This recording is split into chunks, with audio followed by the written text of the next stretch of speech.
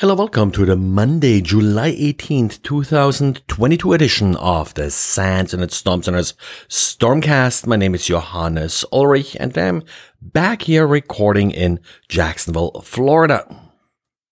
Well, with a number of handlers, of course, also traveling back home from SANS Fire, we didn't have a lot happening here at the Internet Storm Center. Didier, who was stuck at home, did publish a quick diary, just a little hint if his zipdump.py tool doesn't open because it says that a file is being used by another process. It may actually be the tool itself, and that's what happened to him here. And Google in its Google Play Store has so far always listed any permissions that apps required from the particular device they were installed on.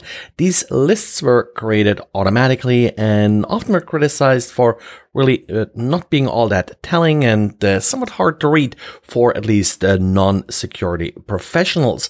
Well, Google kind of fixed some of that by adding a data safety section.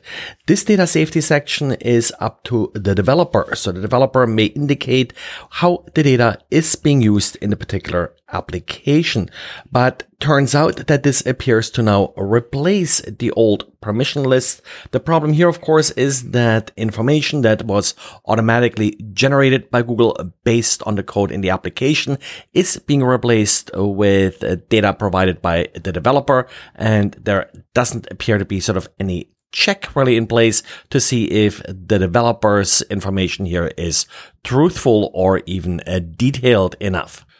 Michael Raman, who did tweet about this change, suggests that a better option may have been, instead of having the fairly sort of cryptic and obscure titles for the various permissions, replaced by something that's more human readable and easier recognized by users. Talking about the Google Play Store, researcher Maxime Incrao did find a number of malicious pieces of software in Google's Play Store that are a bit more stealthy than what has been done in the past. In particular, this malware does not use WebView. Instead, it just sends plain HTTP requests in order to communicate with the command control server, just connects to it by IP address, and then has some rules to extract the URLs and execute on them. The goal of the malware appears to be to sign up the user for premium services. This malware is currently being advertised via Facebook and Instagram. These ads seem to be working with a million plus downloads for some of the malicious software here. For example, a video editor and also a creative 3D piece of software. At least that's what they claim to get you.